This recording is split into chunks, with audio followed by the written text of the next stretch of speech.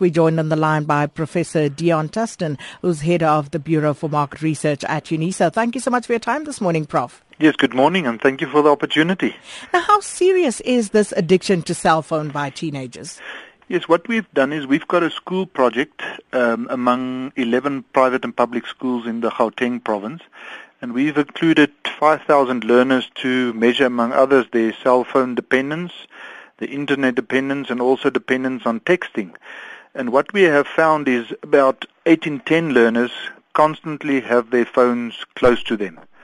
You have about 70% of learners that when the first thing that they do when waking up in the morning, they check their phone. So it just confirms their high dependence level on cell phones. Even on the emotional side, we see that about 80% of the learners indicated that they become even nervous at times when they misplace their cell phones, and quite disturbingly, when they have no money left on their cell phones, they become nervous and even steal money to obtain airtime.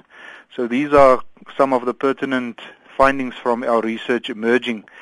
And to just bounce back in terms of the addiction, we have looked at similar symptoms and signs used by the American Psychiatric Association and the World Health Organization to look at various symptoms which are alike to substance abuse and even behavioral addictions, among others gambling and gaming addiction.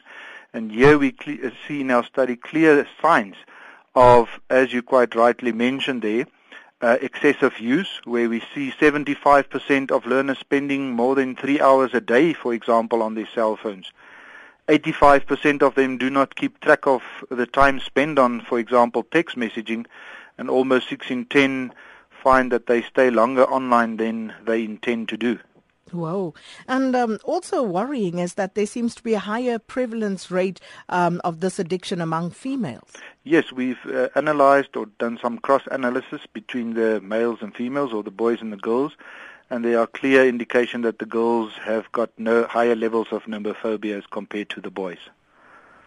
And how did you monitor the behavior of the children whose cell phones were taken away?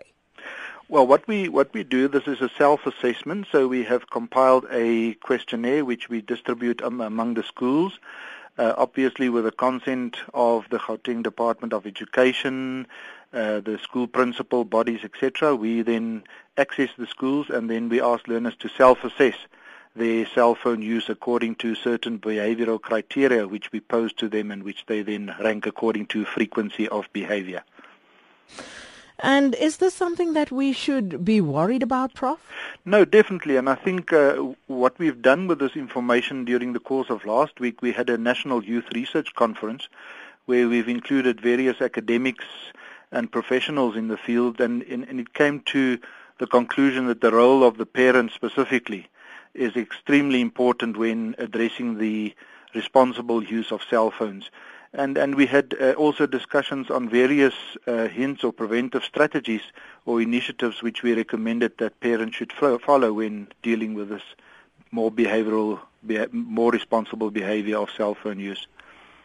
Now, the problem is if parents themselves are guilty of this.